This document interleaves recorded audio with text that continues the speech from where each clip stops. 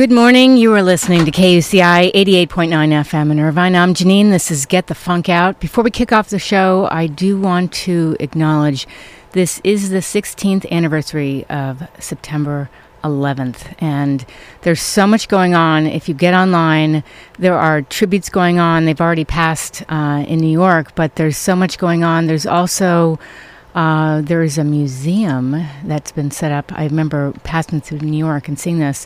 The 9/11 Tribute Museum. If you visit 911tributemuseum.org, you can find out more information. If you're ever in New York, it's unbelievable what they have done to commemorate what happened.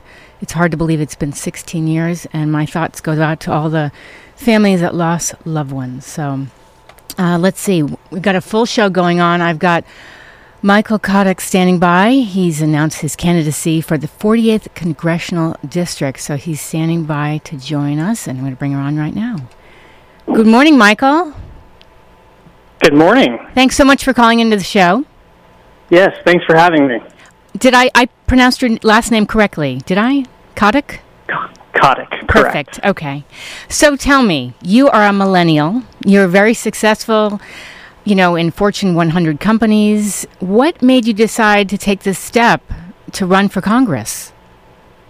It's a really great question, and I think your topic on millennials is particularly important because if you think back to what this generation has done, and this generation over the course of the last 10, 15 years has fundamentally transformed almost every industry. And if we think about how that happened from businesses to communication platforms, it all comes back to a basis of collaboration and communication that is fundamental to all of these reinventions. And, as I looked at that pattern and how I was brought up and the types of things that I brought to different businesses, I think that's what's missing in government today. And government, to be honest, is the last frontier for this generation and something that I think that I can bring. Yes. So give a little backstory about, who you are and your interests and what led you to do what you're doing.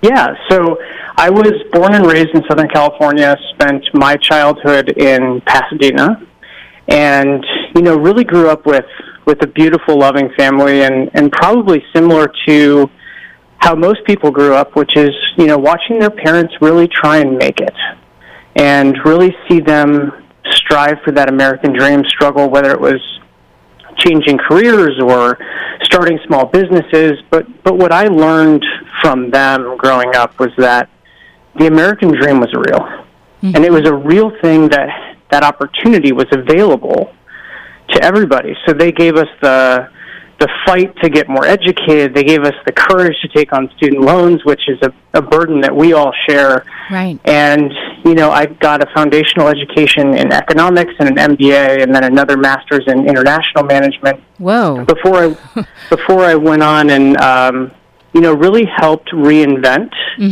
and reintroduce new business models to different Fortune 100 companies and found a lot of success there. Yes. But at the end of the day, we have to ask ourselves, what are we doing to help our neighbors and our communities in a bigger and bolder way? And that's really what led me to want to serve for my community and run for office. Mm-hmm. Now, today marks the 16th anniversary of 9/11. Obviously, our country has suffered from Hurricane Harvey and the impact of Irma. You must have a lot of things on your mind today. Do you want to share some of the thoughts? Yeah, I think that, we all spent the last probably week and a half watching those tragedies in Texas and Florida. Right.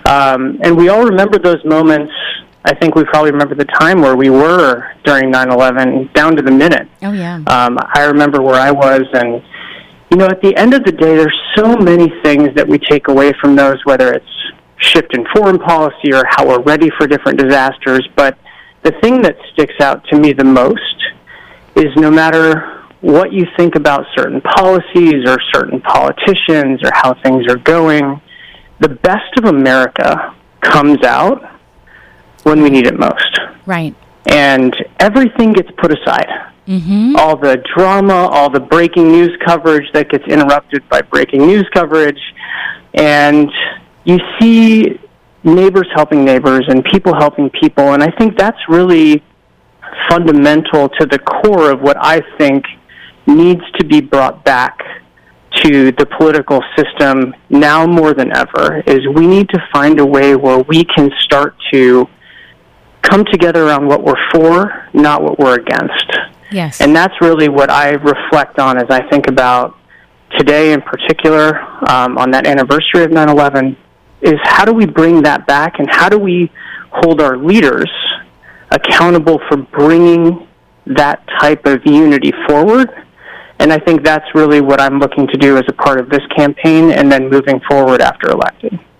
You know, I think about what you just said, and I mentioned earlier there's a 9/11 Tribute Museum in New York, and I grew up in New York, and I mean, New York to me is my home, and it has tremendous meaning. And I think about how they took this terrible, terrible incident, and they built this museum to educate and never forget, and it's outstanding what they've done. And also, I have family in Florida, and it's been so stressful the past week, and I hear stories about how people didn't know people and they're helping each other. And my stepmother went into a facility and she's bunking with people, and they're making the best and have a sense of community, with total strangers. And that's what it's about. Absolutely. Yeah.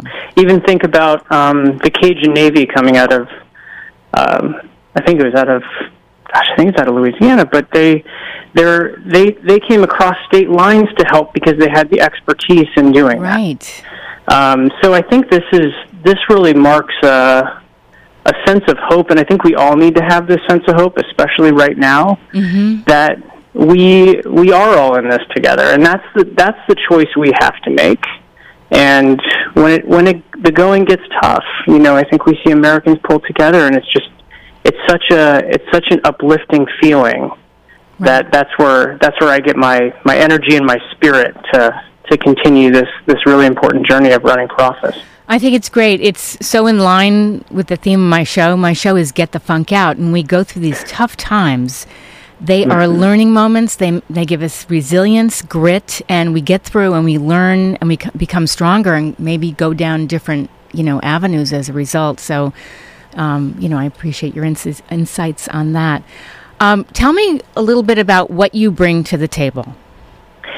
Yeah, I think there's quite a few things. I think first and foremost, and I'll circle back to a comment I made earlier around collaboration and really about mutual respect and communication. The generation that I grew up in, as I mentioned, and really my experiences have really led me down a path to understand that there are points in time where listening is just as important as talking.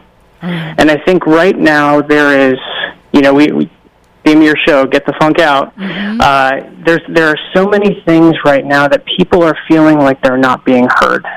On both sides of whatever political party you're a part of, there are people who just need to feel like their voices are being heard and that their needs are being thought of as more than just a number that gets calculated, but as an individual that is trying to make the best out of their life. And I think that's really the backbone of this campaign is how do we bring those voices together and allow people to be heard at an individual level, and how do you design an engagement so that comes to the center.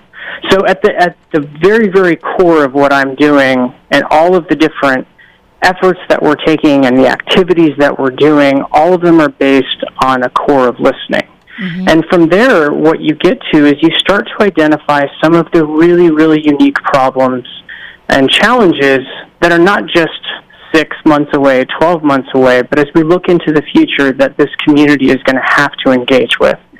So whether it's around affordable housing or making sure that people can elevate themselves to kind of that mid-level skill set so that they can strive to make a higher income, because this is an expensive place to live. Oh, yes. All of those things are going to take a different level of effort, work, and vision that I've done in my business career, and that needs to be brought forward here to ensure that we're building lives not just for the next election cycle, but for an entire generation moving forward. So tell me where people can find out more about you. Yeah, there's a couple things. I think, We have a very strong social media presence, so I would type in Kotick, K-O-T-I-C-K, for Congress into Google, and, whether it's Twitter or Facebook or Instagram, we're across all those platforms in a meaningful way. And then our website is very robust, where we cover lots of different topics and set out that vision and that plan for what's possible. And that is Kotick, K-O-T-I-C-K, for Congress.com. Okay. And if people would like to support you, what can they do? There's two ways I would suggest it. One is, the website. There's definitely an opportunity for people to chip in and contribute whatever they're comfortable with. Mm-hmm. And every dollar matters right now as we start to build this campaign and really represent this community in a new way. And then I'd also say there's lots of events that are coming up. So there's one event where we're doing a pop-up restaurant down in Newport Harbor to bring people together around community, and those events are both available through our social feeds and then also on Eventbrite.com. Perfect. Any advice for people that want to follow in your footsteps?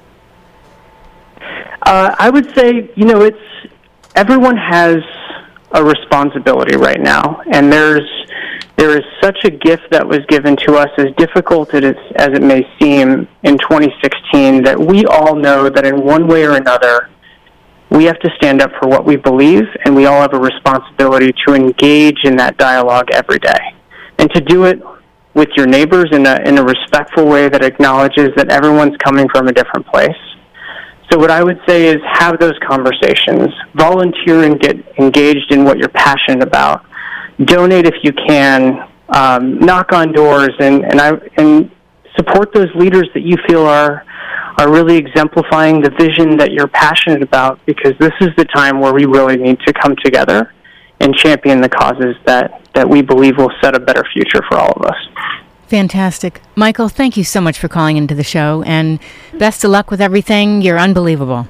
Oh, thank you so much. Really appreciate it. It was Michael Kotick calling in. He's announced his candidacy for the 48th Congressional District.